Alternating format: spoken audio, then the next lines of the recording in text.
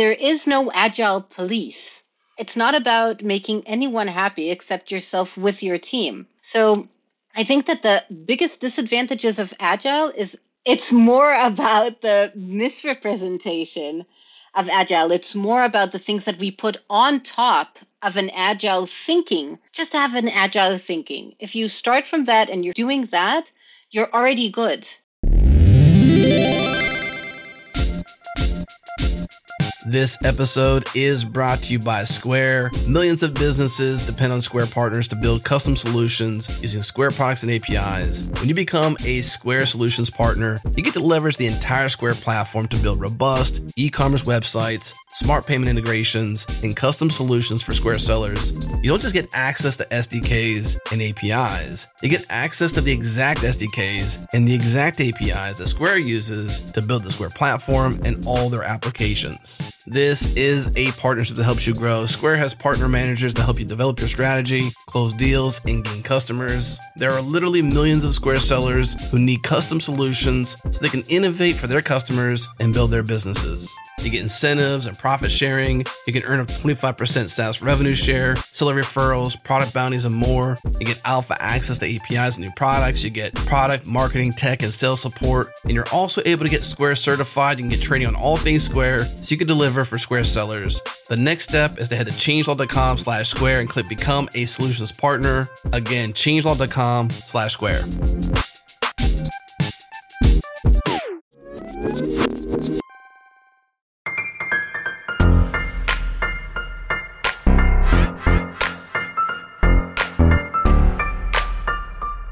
Let's do it. It's go time. Welcome to Go Time, your source for diverse discussions from all around the Go community. Check out our back catalog at gotime.fm. There you'll find the most popular episodes, our favorites, and a request form so you can let us know what you want to hear about on the pod. Special thanks to our partners at Fastly for shipping our shows super fast to wherever you listen. Check them out at fastly.com. And to our friends at fly.io. Host your app servers close to your users. No ops required. Learn more at fly.io. Okay, here we go. Good time of the day, everyone, wherever you join us from. And today, Angelica and myself are going to be talking about a topic that is very close to Angelica's heart. And I am very excited to finally learn and kind of clarify everything that has to do with Agile. We are being joined by Inbal Cohen, who's also based in Berlin, just like myself. Hi, Inbal. Hello. How are you doing? Very well. Thank you very much for having me today. I'm excited. It's our pleasure. We're excited to have you. Inbal, could you tell us a little bit about yourself? So, hello, I'm Inbal. I've been working in the field of product management for the past about 10 years. I've had all sorts of different types of positions, mostly in startup companies in mobility and fintech and gaming. I've been CPO, CTO, director of product, and at the moment I work at a company called Amazon, which you might have heard of, as a technical senior product manager. Maybe important to mention, everything that I talk about in this show are my personal opinions and they don't represent the company. What else? I've been living in Berlin for nearly 6 years and really loving it here. That's great. Thank you for a very thorough intro. And it's cool to see how many parts of the industry you have touched, both different industries, but also different roles. Definitely cool.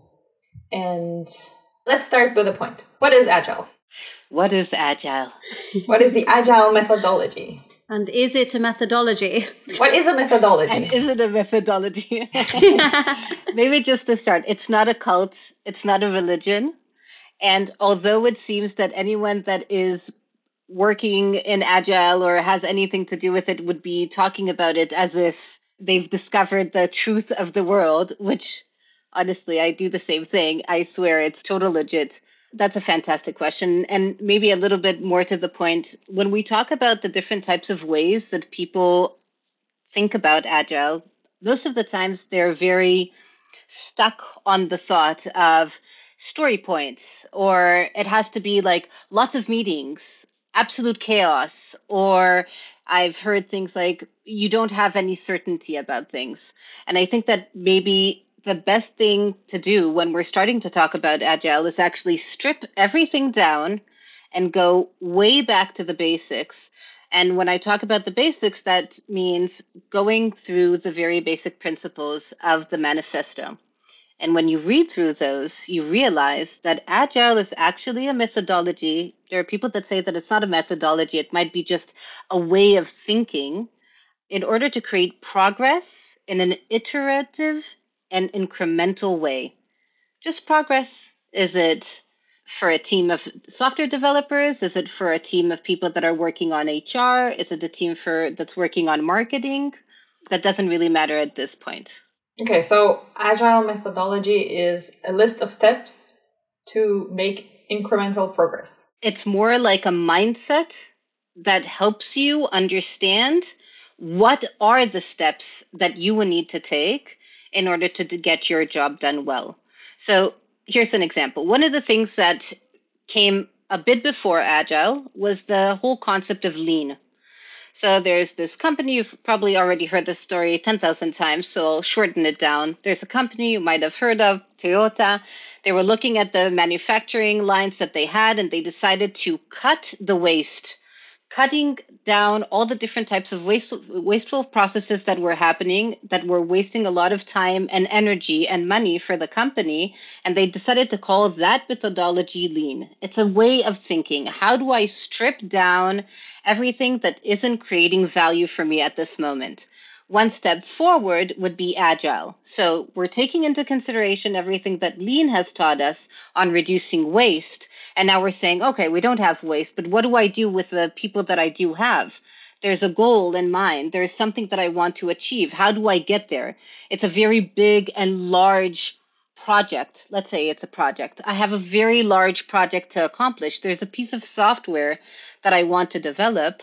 What do I need to do? I have 14 people. How do I arrange these people in a kind of way that they would make the most out of their time and their efforts? And another thing to take into consideration, agile isn't just about what to do. It's also how to nurture the people that are part of that team, how to create motivation, how to make sure that people are working on their highest capacity and also working together in a very, very close way. That's one of the things that we also learn about agile. It's all about the people. And then how does agile relate to the practice of like Scrum and the kind of day-to-day practices that I'm sure many of us are familiar with: retro, stand-up, sprint planning, grooming, etc.? How do those two play together? I love that. So Scrum, and you probably also heard about Kanban. There's Scrumban, there's SAFe, there's LESS. There's all sorts of different types of frameworks that we could take to our advantage. And I think that frameworks are absolutely cool. They're awesome. There's a person that sat down and said, okay, I understood the principles of Agile, but there are people that are coming and asking me, what should I actually get done? And there were people that sat down and said, you know what? This is a way to get it done. For example, with Scrum, they're saying you need to have a defined group of people. You need to have a list of tasks. You need to prioritize that list of tasks. You need to go through different types of ceremonies in order to arrive to a point where you're creating increments of valuable software. How do we get that done? With ceremonies that repeat on regular intervals. There's all sorts of things that happen in Scrum that you would also see in other frameworks like Kanban, for example. Still, we're breaking down larger tasks into smaller tasks. We're organizing, we're prioritizing them, we're taking them through swim lanes of development. But each and every methodology or each and every framework, would fit differently depending on the team that you're working with. And what I found interesting is the better you know the different types of frameworks that you have available, the smarter you are to be able to pick and choose which pieces of those frameworks are actually suitable for your team. Don't follow frameworks blindly because that's not what they're there for. They're there to encourage you to be curious about the different types of ways that you can implement Agile in your work. Okay. And then I think, well, this is a personal preference. I feel like you can't talk about Agile without talking about waterfall. I feel like whenever I'm talking about process or whenever I'm talking to my team about Agile practices, it's always like, oh, but this is waterfall. What is the difference? Like there's a lot of talk about companies who do agile but actually do waterfall. So it would be great if you could give a little like TLDR, like what is waterfall and what is the difference between waterfall and agile? I love that. And I think that waterfall is extremely important for understanding agile. And one of the examples that I like giving about waterfall is, so I worked in automotive. I learned about it a little bit, and that's why my example comes from automotive. So let's think about a factory that's producing cars. If someone would come into a factory and say, hey, let's produce a really cool new car, and someone would say, okay, let me think. Let me first give you, and if you know agile, you know that the perfect example is someone asks you for a car, give them like a skateboard and like see. And if you don't know this example, you'll have to read up on it or we'll talk about it later.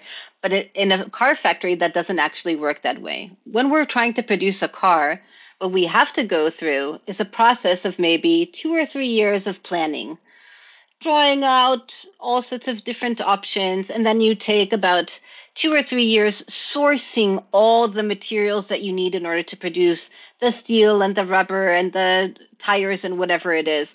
And then it takes you a few years to produce a few different types of prototypes, which you would choose one from. And only then you would get to the point, maybe 10 years later, where you can start mass producing this vehicle that you chose to produce. That's waterfall. Waterfall says, plan everything, work on everything, test everything, and then ship everything. It's a big bang. It's all or nothing. Okay? So it's a waterfall because it's like stage by stage. Exactly. It's step by step. Every time you finish a step, you're done. The process isn't planned to go back to the drawing board. You're already ahead. The train has already moved out of the station. And in Agile, we're saying it's not step by step. It's like a type of a loop-de-loop.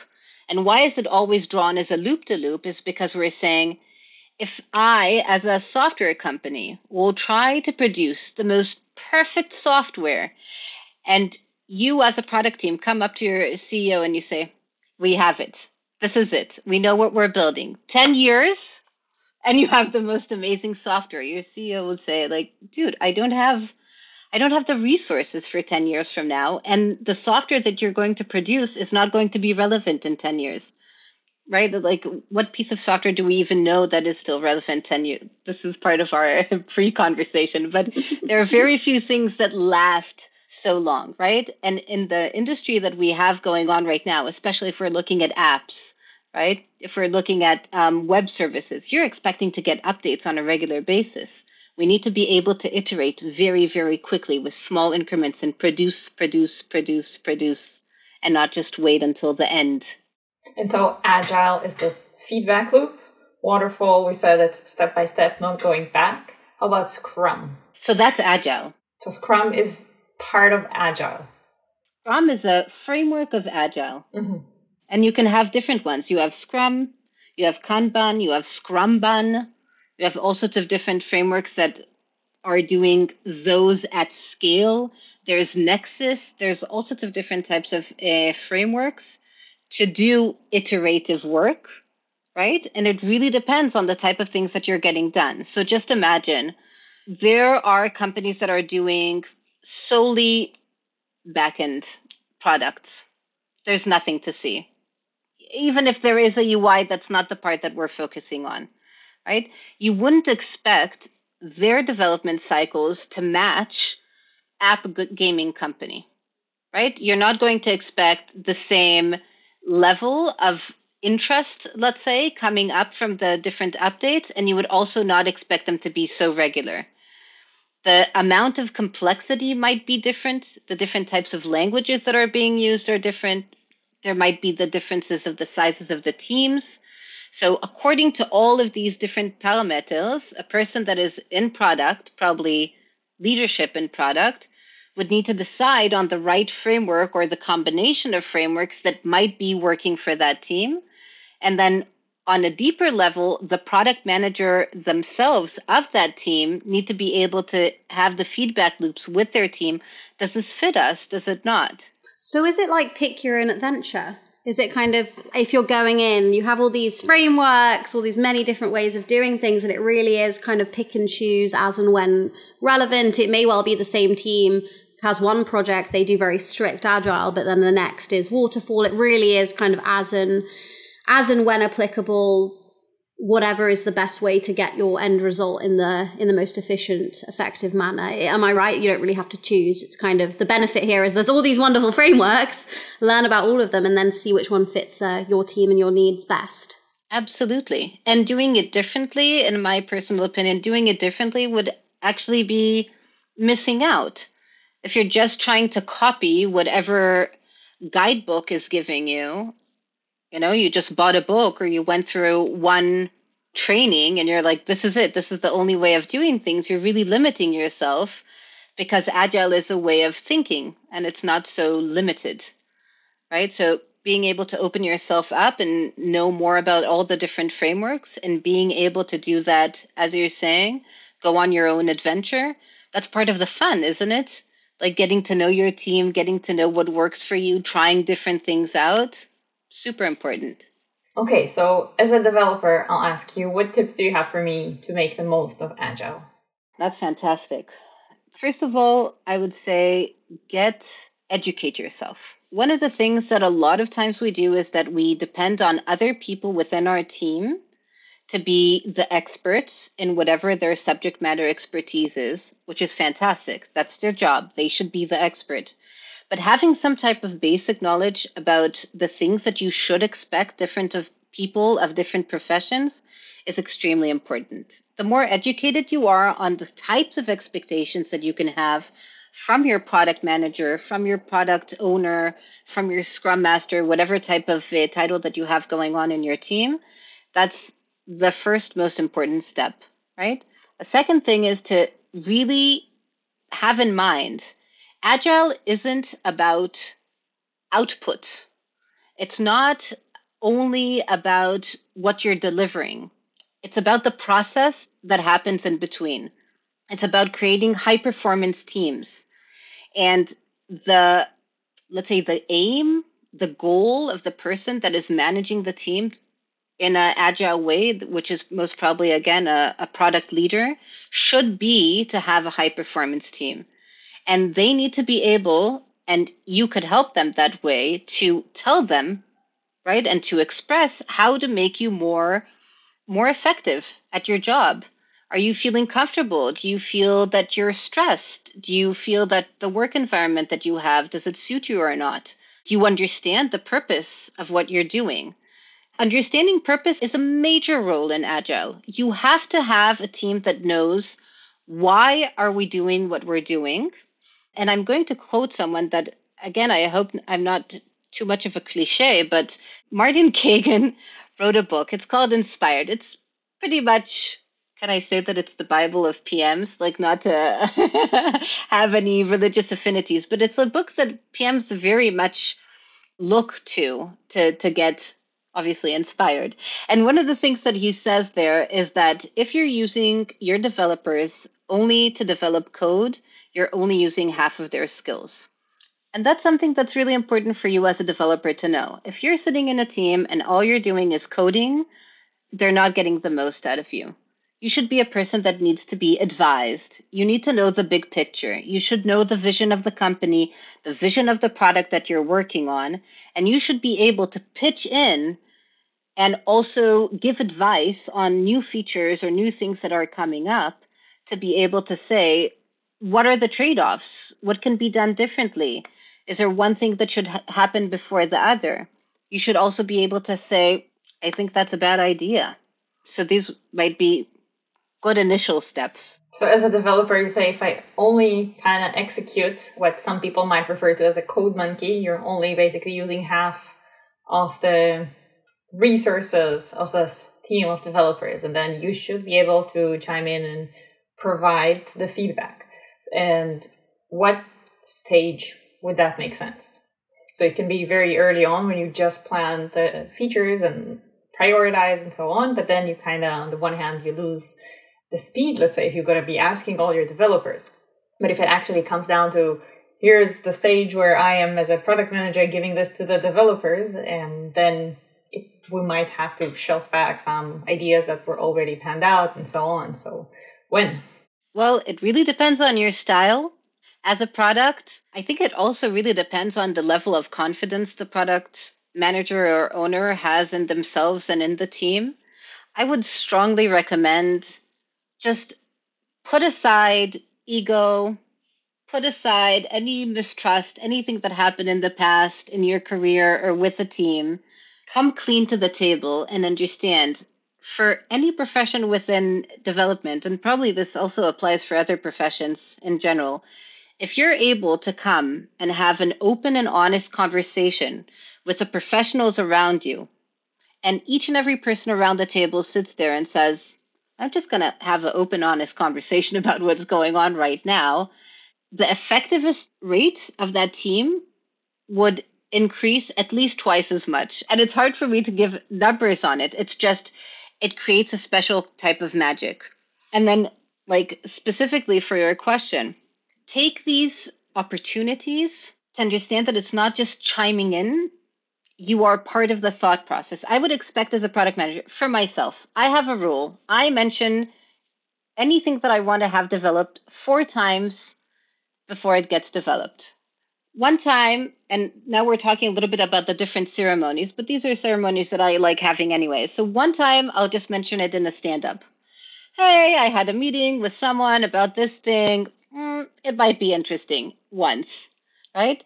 A second time might be bringing it up for like a grooming or at the retrospective or somewhere in one of the different ceremonies that I have with the team. Hey, remember that thing I talked about? It's actually proven to have really good numbers, or this is proving to have a really strong business case. I'm going to move ahead and start writing a story about it or a ticket about it, whatever kind of method you have. Is there anyone around the table that would be interested in working on this with me? And then a third time would probably already be in a grooming or a refining session. I already have my ticket. This is me sitting down with the team, already opening it up, breaking it down into smaller pieces. And then maybe a fourth time if we have an extra estimation meeting, if we have an extra meeting for putting things into our product backlog. So by the time you, as a developer, when you saw that ticket, you're like, I already know what this is about. I know who to approach. I know who was interested in it. I know which people were involved in the conversations. I know how important it is. I know that my PM did her homework. I'm involved. So right at the beginning, I guess. So would it be a fair assumption to say that one of the tangential benefits of working in agile style as opposed to others like waterfall is that there is more space for input? And as you say, we keep on saying iterative approach, iteration is kind of a side note benefit that developers have more of an opportunity because we're working on this, whether it's a 2-week sprint or whatever cadence cycle, where you're regularly being asked, are we working on the right thing? Do you understand? Is there input? Is there more important? Is there tech debt that we need to address? Is it a right assumption to say agile is also great because there is more developer input as opposed to, hey, product manager coming in, we're going to work on this thing for 6 months, go do the work? Absolutely. And it's not just the developer, it's the entire team. Because just imagine in waterfall, we have people that are sitting in these very, very tight compartments that have to do with the steps of development that they're in. So there is a planner, he's sitting alone in a room, in a group with a group of planners, and the developers are sitting in a group of developers, and the testers are sitting with a group of testers. And there's very minimal friction because there's only handovers. And in Agile, by doing things in an iterative way, that's one thing. And 2, by taking advantage of cross-platform teams, right? Having everybody sit together through, which again, I think is an extremely important point. The table is flat when we're looking at a team. The table is flat. No one has a higher chair.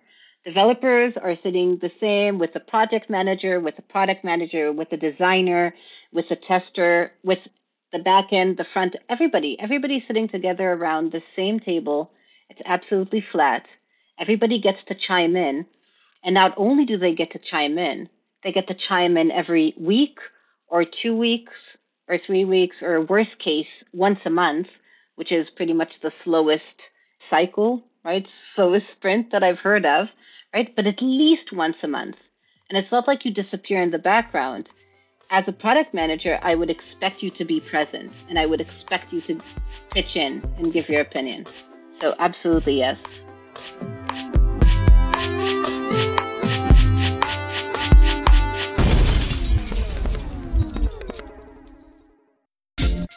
This episode is brought to you by our friends at Fire Hydrant. Fire Hydrant is a reliability platform for every developer. Incidents are a win, not an if situation, and they impact everyone in the organization, not just SREs. And I'm here with Robert Ross, founder and CEO of Fire Hydrant. Robert, what is it about teams getting distracted by incidents and not being able to focus on the core product that upsets you? I think that incidents bring a lot of anxiety and sometimes fear and maybe even a level of shame that can cause this paralysis in an organization from progress.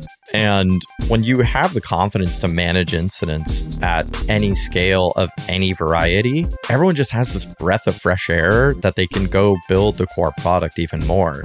I don't know if anyone's had the opportunity, maybe is the word, to call the fire department, but no matter what, when the fire department shows up, it doesn't matter if the building is hugely on fire. They are calm, cool, and collected because they know exactly what they're going to do. And that's what Fire Hydrant is built to help people achieve.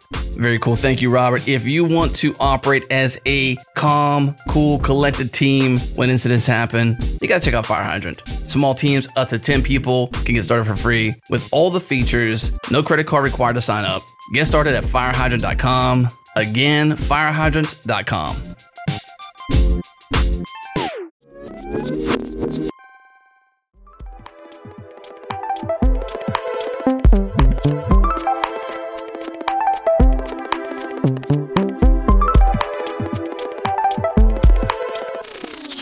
When we're thinking about like the day-to-day practices of Agile, working in a team, pushing projects forward, I'd love to hear a little bit of how you've seen the culture change as we become a more remote first industry. Like, has remote working, especially during COVID and now with kind of, I think people going into the office every day is going to be, very much the exception, and remote is going to be the rule. How does that impact Agile practices, and what have you seen in terms of how it's changed Agile culture? It changed a lot. It shook me, absolutely, because one of the things that I really insisted on is seeing people face to face, even when I had remote teams in different countries. So one, I always had an office for my remote team. They would sit together in the same room. And the second thing was I would visit them on regular intervals. I think the team that I visited the least was 4 times a year. Once in a quarter, I would go and sit in those offices for a week or 2 weeks together with the team. For my teams that are local next to me, for example, in Berlin, we would sit in one room. And I would be the person with the smallest room for my team because I wanted everybody to sit close together as well and not just in a big open space, because there's a very special moment, especially as a product person. You're sitting down, you're typing something, you have a thought, you just lift your head and you can say, hey, what do you think about this? And you get that instant reaction. You get an instant reply. That's priceless. And now in remote, all of that is as if gone. I've tried the weirdest things. Like, I can talk about it now. Like, I had sessions, I had days with my teams, camera open. Everybody's just sitting at home. And this is way before we had like proper setup. This is like super uncomfortable just to try to create this type of environment. So what I would say, biggest change, Agile, people that are in charge of the Agile within the team, whoever they are, really have to step up their game with everything that has to do with social interactions between the different team members. You have to be present. You need to find a way to actively communicate with everybody on a daily basis. And one of the like teeny tiny advice that I can give, if you're doing Agile, any type, if you're having stand-ups, even if you're not doing Agile, even if you make sure that everybody turns on their camera for stand-up. Have that 10, 15 minutes in a day where you know for sure that everybody saw everybody else's faces it kind of connects you for a moment. And then a second thing that I would give a piece of advice would be have an extra meeting that doesn't have to be part of your agile framework, whatever it is that you're doing. Maybe it's a coffee hour. Maybe it's a afternoon drinks. Maybe something. Give your team the opportunity to show up as they would want to without having to be there. So it's not a mandatory time. It's not part of official work. It's just something that we can do just to have a chat. And gossip. Everybody likes to gossip. And then what would be your advice for reaching high performance from the office, not remote, or advices? I'm so tempted to say have plenty of coffee breaks, but that's not very inspirational. It will make you code faster.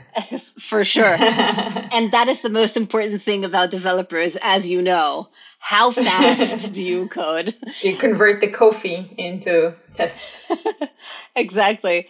I think in the workspace, there's a whole thing you can read about it. There's even a book, The 5 Dysfunctions of a Team. One of the most common things that I see in teams, and that's the one thing that breaks teams, and that's the one thing to work on first. If there's one thing, if you join a team and there's one thing that you would be able to get done, is check the pulse on trust. And being able to nurture and create trust between human beings is a lot easier in person. So I'd say, even if you're working in a remote or a hybrid setting, when you come to the office, don't come to the office when no one's there. Especially if you're making a special effort, maybe if it's only once a month or once a week, try to make sure that there are other people there. 1, 2, don't set up any meetings. Have it as a day that you're trying to connect with people around you, trying to get to know them better, try to make them get to know you better. Because what happens is that one of the things that a lot of times in development, efficiency, right, being effective and everything that has to do with that, people, again, forget we are human beings. And at the end of the day, when you have a person that you've managed to connect on a personal level, it doesn't have to be too deep, right? We can just have a coffee together and talk about where you came from or what's your favorite food. But having that very basic human connection would increase the chances of you being able to trust that person in the workplace and then be able to have fun. Did I say fun? But yes, you would be able to have fun together working and be able to trust them. And high performance teams have fun. They're not just like work, work, work. Yeah, it's true. It is a harder thing to do these days in this post-pandemic setup that many companies are indeed, like you say, hybrid. And there's an office, you can show up, you cannot show up, or maybe some companies have some days in the week where you can come, or maybe it's just like a hot chair and you can come whenever it's available. So you say coordinating with your teammates would be a good thing to do. I guess it's especially nice if you're new in the team, or if your team kind of got a refreshment over the last 2 years, get to know each other again. And so would you recommend kind of getting to know and making friends mostly with your teammates or just with random people you meet in the office and you're not sure who they are or what they do? How to go about that, other than making everybody put their picture on Slack and saying, I'm going to find you? What can I tell you, Natalie? It's a very difficult question for me to answer. And the reason is that I'm thinking about the people that are listening to this podcast, right? I am pretty high in any test that I took on the scale of being an extrovert. My friends have this joke that I can't even go to the supermarket without finding a new friend. So if you ask me honestly, for me, I make friends with everybody. I have a coffee. I would go to other floors. I just joined recently the job that I have right now. I go on other floors to make coffee just to kind of see who's there and like spark some type of conversation, see who I can talk with. That is interesting. Right? Visiting other coffee machines. That is a strategy. Do you know that you find out that not all floors were made the same? So do the coffee machines get better as you go higher up? That's a tricky question. I actually found that the one that is on the ground floor is the fanciest one. But more of the point is, with your team, super important. go together on lunch, have a lunch date, right? That's something that's relatively easy for you to organize. But then meeting people from other teams also gives you a bit of a refresher, because you might be meeting people that are, first of all, obviously on a different team. So they don't know what you're working on exactly, and it doesn't really matter, right? And then just imagine you might meet someone that has a completely different profession that you. They don't even know what you do. They don't know what Go is. And it doesn't matter. You can connect with another person on a personal level. And just imagine that you would be able to go on breaks at work, not talking about work the entire break. And that's very refreshing. I think that it's a fun feeling, just being able to have something that is completely out of it, to be able to really disconnect. Mm-hmm. I guess that's why some people at work join interest groups. Like, we are people who like Asian food on Tuesdays or sports clubs or whatnot. Yeah, that makes sense. So I'm going to jump in and ask a question that's been on my mind that is not to do with this. It's to do with Agile again. But I think we've talked a lot about like the benefits of Agile, but I'd love to hear a little bit about like the cons. Like, why is Agile not always the best choice? When is Agile not right? What are the pain points around the fact that Agile, and this is a bit of a leading question, giving away my opinion, Agile sometimes as a product manager, when there's like, you have loose deadlines, things change on like a sprint to sprint basis. If you have tight deadlines, it can be a bit more difficult to stick to them, and therefore sometimes, putting my hands up, you kind of fall into waterfall to meet the deadline. So I'd love to hear a little bit about where Agile kind of might be difficult, may introduce cons, may not be the right fit, may need to be adjusted to not be strict Agile practice. I love that. And I love also how the way that you led into that question, because it points back full circle to the beginning of our conversation. And the reason being is, if you strip all the frameworks away, strip it all off, go back to your principles, go back to the values, then you'll see that you're not, if you try to stand just by we are working together as a team. Are we doing that? Yes. Does everybody understand what we're doing?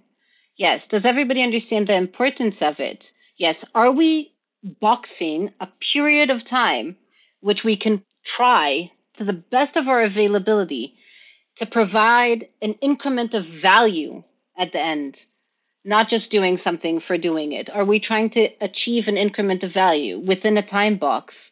Yes. So you're doing Agile, right? You're doing the very basics of it. You might not be following your framework perfectly. Okay, you broke your sprints, you did whatever. You did a little bit of waterfall in the middle. You're actually a Scrum person and you did a bit of Kanban. Okay, but there is no Agile police. It's not about making anyone happy except yourself with your team. So I think that the biggest disadvantages of Agile is and this is like too, again, culty, but it's more about the misrepresentation of Agile. It's more about the things that we put on top of an Agile thinking, just to have an Agile thinking. If you start from that and you're doing that, you're already good. And being flexible, we're thinking about these iterations, we're thinking about the frameworks, but agility, it's being flexible, it's moving, it's being able to change according to the things that are happening around me. And this is, if that's something that you feel a need to do, I would trust you as a professional saying, this is it. This is the pivot that we need. And who, in your opinion, is the driver of the methodologies, the frameworks that a team should use? This is just a personal question and something I've been kind of thinking through. Like, a lot of teams have project managers, product managers, engineering managers. Who is the driver of the practices? Is it truly collaborative, as always it should be? Or is it that like it is really part of the project discipline to establish what is the right framework? I'm just interested in your like personal view. There's no right answer, I'm sure, but it's something I've kind of been thinking through. Like, can an engineer be like, hey, Angelica, like this agile thing is just not working. We need to try this other thing. Absolutely. And one of the things that we can call people that way. I've been called that way for a while. It's called an agile evangelist. Going back to like religious, this is not a cult. What is it being an agile evangelist? And why do I think that each and every person that is working with agile should be an evangelist? I think that one of the principles or the things that guide me when I mention this is I am here to provide you as a team or as a company with the information on how we can get things done in an effective way where everybody's super happy. Okay? This is what I do. That's my profession. I'm going to tell you the different types of things that you can get done. You can choose if you want to drink the Kool-Aid, if you want to participate or not. As a team, as each and every developer sitting in that team, you need to be able to say, I accept this, I understand it, and actually this is helping my work, and I'm going to stick to it. I want to make sure that everybody sticks to it. And I think that it's a lot like if you've ever been in a good meeting with really active participants, you would notice that there is a person that's leading the conversation, but you would always have the additional people in the conversation being able to say, oh, sorry, off topic, right? Or let's take it offline. Not only the moderator would be the one driving the conversation, the entire people around the table, all the people around the table would be actively participating because they're part of it. They get the point. They want to arrive to a conclusion in this meeting. And working with Agile is exactly the same. So you, as the product leader, can provide the information to the audience, to the team, to the company, but it's each and every person's role to be a small evangelist of themselves. Each and every person within that team needs to be able to say, that sounds waterfallish, or what about the deadline? I don't understand that increment of value. Or, hey, what happened to our retrospective? I really need to pour my heart out. Each and every person within the team should be accountable, where we have a shared responsibility and accountability and an individual one. And in that shared one, we're all maintaining the agile atmosphere thinking because it benefits us and we want to. So is there a world in which we would maybe have like almost like a agile interview stage? Like it feels to me as we talk more that everyone on the team, regardless of a discipline, engineer, designer, product, project, should know, not in great detail, they don't have to have read every single documentation or every book, but the basics of what agile is, what waterfall is, etc. Is there a world in which perhaps it would bode well to have like almost like a project methodology interview stage where people just talk through like the kind of working styles have you done waterfall before? Have you done agile? Both to make sure that everyone has that information, i.e. like if you were going into an interview and you saw you had an interview about agile, you'd probably do a quick YouTube video on it. But also if there is an overarching, like certain companies tend to err on the waterfall versus the agile, it almost feels like it could be like a culture fit. Just spitballing here. What are your thoughts? Yes, and I actually do that. Oh, awesome. Tell us more. I love that you're mentioning this. There's one piece of an interview, and this is me giving away a bit of my secrets, but there's one piece of an interview that I do for any person that I interview for any job. It doesn't even matter. It could be sales. It could be any job. And there's one thing that I do, and I don't give them prior preparation. It's not like, we're going to test you on Agile now, because I don't want people to prepare in advance. I want to see your mindset. I want to get an understanding, is this something that you could put in your mind? And what I do is I have the website. There's a website for the principles, and I just put on the principles on the screen, and I ask them to look through them and tell me if you had to choose one, and I give them time to read them through. If you had to choose one, most important one, which one would you choose and why? And then we have a conversation about it. And it's super insightful to see what you choose, why did you choose that one, where are you coming from, what's the job, what's the role that you're aiming for, and then involving that into an entire conversation about how much prior knowledge they had. That is a really interesting way of going about that. I do see a lot of job descriptions for developers that in addition to mentioning the technology, also mention the methodology that you're using. So yeah, it makes sense, but I cannot say I was ever asked about that. But I guess if I don't have to know them in advance, it will be interesting for me to kind of read through and see which one resonates with me. So I like this. If you would ask me to read them in advance and have that prepared, probably would be a different thing. So I'm glad to hear that this is not that.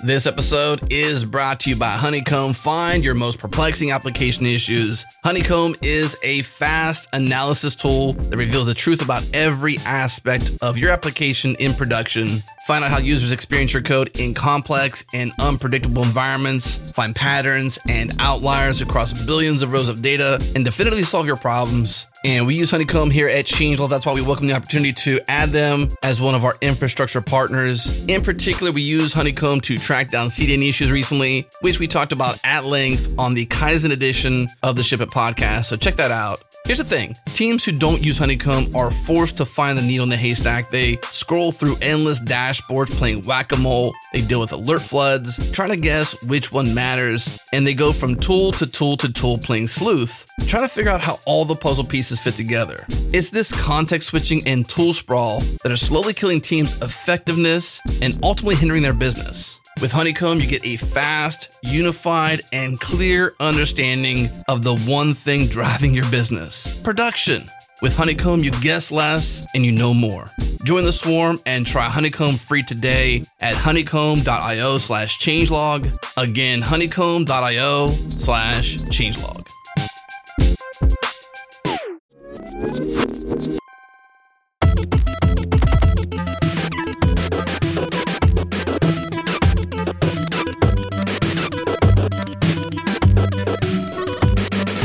Last question for today would be, as a Go developer that is working as a part of a cross-platform team, what advice or what exactly would I be doing? I think that's great. It's a great summary. I would say take this entire conversation, and if I had to crunch it up into a few sentences, right? So 1, get to know your team. Who's on your team? What do they do? Why are they doing that? Why do they think that it's cool? What's their favorite food, right? And then a second thing is, who is the product leader on your team? What can you learn from them? A product leader in your team should be a source of information, the same like anyone else, the same like you would go in and get advice from your backend developer, from your front-end developer, from your designer, from whoever about this next thing that you might be doing. Go and get advice from your product leader. Like, what are you doing? What does that actually mean, right? Then another thing would be try to have a thought with yourself. What motivates me? Like, what do I don't like so much about my job right now? And what do I really enjoy? And then try to initiate a conversation at the end of whatever cycle that you have. If it's a sprint, if it's a week, if it's 2 weeks, usually what we have at the end of these cycles is a retrospective, which is a type of meeting where we can sit and have a conversation about the week that we had. That would be a fantastic opportunity to say, hey, I actually thought about it this week. And one of the things that bother me are that we don't meet as a team, right? That we never have lunch together. Is that something that we can arrange? So being able to be open and honest. And then a last one would be, think about trust. Do you trust your teammates? Do they trust you? Is there something that you would be able to do to up the trust in your team? That's a great checklist and definitely something to bookmark. Yeah. And I would double click just quickly. I have a comment / also request, which I'm going to regret saying, but I'm going to say it anyway. Please, like software engineers, ask your product manager what that incremental improvement you are providing is. Like, if we're following Agile, we should be providing value on a sprint by sprint basis. Ask your product manager, like, why are we doing this work in this sprint? What are we providing? We're Agile. What value are you getting us to do? why are we working on this feature versus this other one? Continue to ask those questions. One, because it helps your product manager think in that agile fashion, but also it holds them accountable and ultimately, to your last point about like builds trust. You as engineers knowing very clearly, okay, my product manager has a very clear reason why this ticket has to be done today. But also, like, we as product managers should be held accountable. We should be thinking through, like, oh, I just personally want this tech done. No, why is this more important than this other feature? So I think it's about building that trust both ways, but also holding both the engineers and the product managers accountable to truly be agile. And, like, if I'm like, oh, we have to work on this thing for 6 months, I would like my engineers, this is the bit where I'm going to regret, to be like, Angelica, why are you working in Waterfall? Like, I thought we were an agile team. Final point. Hands raised. Definitely. Amen to that. Yeah. And having a why is something I can absolutely stand behind. And I think everybody will agree with you, Angelica, that this is a popular opinion. But now it's time for the unpopular opinions. Unpopular opinions. I actually think you should probably leave.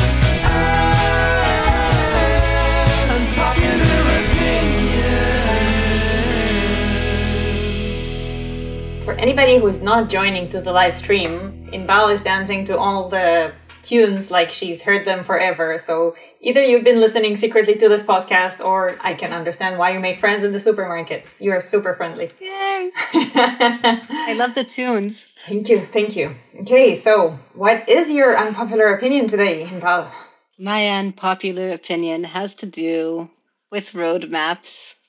Roadmaps are a very, very dangerous tool that a lot of times is used against development teams instead of by development teams for the business. Interesting. And my unpopular opinion would be, and this is funny because it's an unpopular opinion in many companies that I've been in, but it's actually how they're supposed to be done, which is roadmaps should be a combination of two directions meeting in the middle.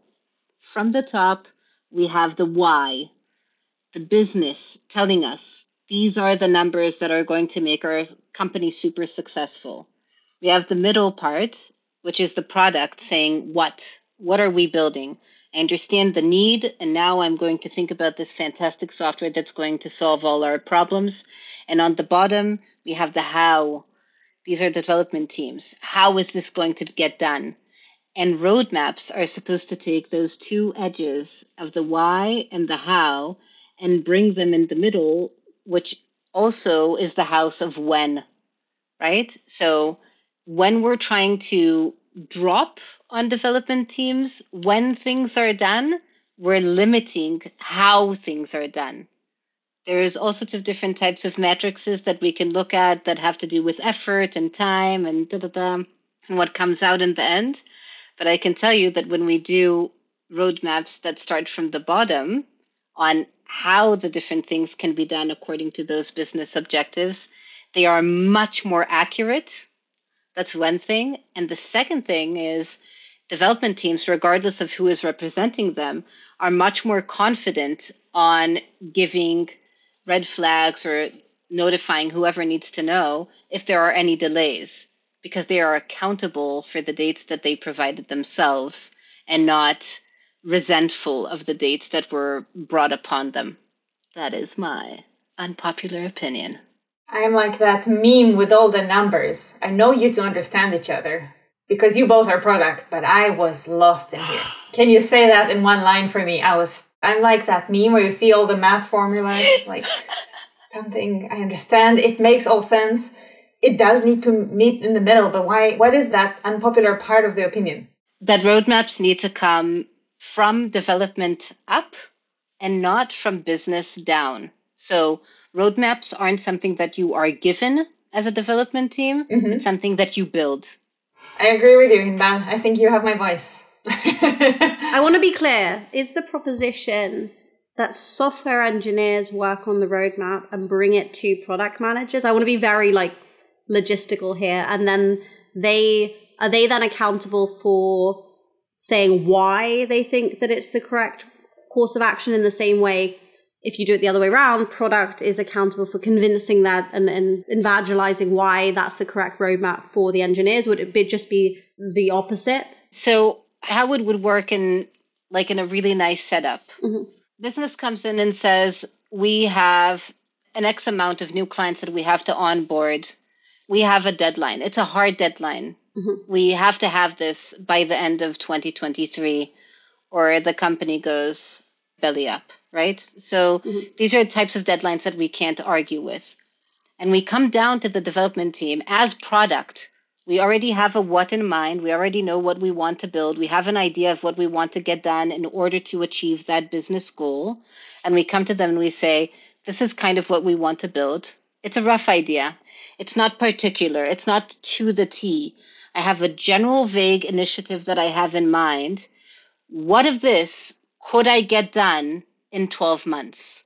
And then we would sit together and tear it apart, take down the pieces. This is quite literally the exact same thing like we're planning a sprint, right? It's exactly the same like taking a story, breaking it apart into tasks, and then putting it up and saying what fits inside my backlog without overdoing it or without making it too small. Exactly the same thing, just at scale on a roadmap. And what happens a lot of times is that companies kind of forget that it's a sprint at scale. And they forget that. And that's one of the issues that we have a lot of times with companies that think that they're doing agile, is that a lot of times when you have stress, any stress, it could be stress on the system, it could be stress on people, it could be a business stress, any type of stress that comes on top of people that don't have an agile mindset, they defer to either it's waterfall or micromanaging or all sorts of different types of behaviors that are absolutely not agile. And they kind of forget that they already have a way to actually have a prediction or have some type of understanding of what they can expect in a period of time in the future. And it doesn't really matter if it's 2 weeks or a year. So can you even use roadmaps effectively in Agile, or is there an argument that any roadmap you create today will be different tomorrow? So what's the point? There is a point. And the reason that there is a point is, one, I don't really like roadmaps. I like more the idea of goal maps. I have goals I would like to achieve. It's not about having a specific amount of lines of code. It's about an increment of value that I want to achieve in a certain amount of time. And there are all sorts of shortcuts that I'm willing to take along the way if things don't work out. That's being agile. But on the other hand, it is very important for me to have, one, a Northern Star. Where am I aiming? What is the direction that I'm aiming my ship? And then having these milestones on the way as if buoys to make sure that I'm still on course to get to that direction that I want to arrive to. If I don't put any of these in sight, I might even not have a ship. You might find out that everybody's in their lifeboats all over the place. You need to have a direction, and you need to have these milestones to guide you through. And also to be able to even say, we didn't hit a milestone. That's also okay. As long as you know where the milestone is and where are you, you can still calculate where are you en route to give some type of prediction on what's going to happen. Yeah, that makes a lot of sense. Also connects kind of to a conversation we had a couple episodes ago about velocity. Makes a lot of sense, everything. So thank you for clarifying everything and sharing all that. I'll use the last minute to share my unpopular opinion that I've been planning for the last week. It's on the topic of food. My unpopular opinion is that you should only get nice, fresh ingredients, fancy everything if you're planning to be easy on the spices. But it doesn't make sense to take, I don't want to say a nice steak because I'm vegan, but it's a very easy to explain example. Don't take a piece of meat if you're going to drench it with spices. Take tofu. It's going to taste the same with the same spices. The interesting thing is that we will be asking our Twitter followers for how unpopular is this unpopular opinion. And I think, at least in the field, in this little crowd of developers, about what you say, you might end up in the wall of popular, unpopular opinions, because it does make sense for developers to give that feedback. But thanks for sharing that very much. But do developers want to be accountable for that? cognitive extra load. This was not part of the unpopular opinion. Do they want to? No, I can't hear you. The connection breaks. Do developers want to take on that extra cognitive load? Do you want to be accountable for putting together the roadmap? That is a good point in thinking whether this is a popular or an unpopular opinion. That's a fair one. I mean, it's probably two sides of the same coin, and that part of me is like, I really want to continue doing the roadmap. I really enjoy doing it. But also another part of me is like, developers already have so much they need to do in their lives. We put so much accountability on them. I feel like this is something that like almost like we as product or project can like, with heavy input from them, drive the boat on. So here's a question for you to think about just kind of going forward, nothing related to this specific episode. So you mentioned developers have a lot of responsibility, and the way you would go about, let's say, respecting this responsibility while writing code is actually writing a lot of tests to make sure the behavior is as expected. What is the test equivalent of roadmaps, sprint planning, and so on? Oh, I love that. That is a brilliant question that we could have a whole other episode on. Absolutely, we will. I should have used that as my unpopular opinion, talking about testing. Next time. Well, we have many more episodes, and we hope you'll join us again. Thank you for having me. I had fun. Thanks a lot for joining, and thanks everyone who listened.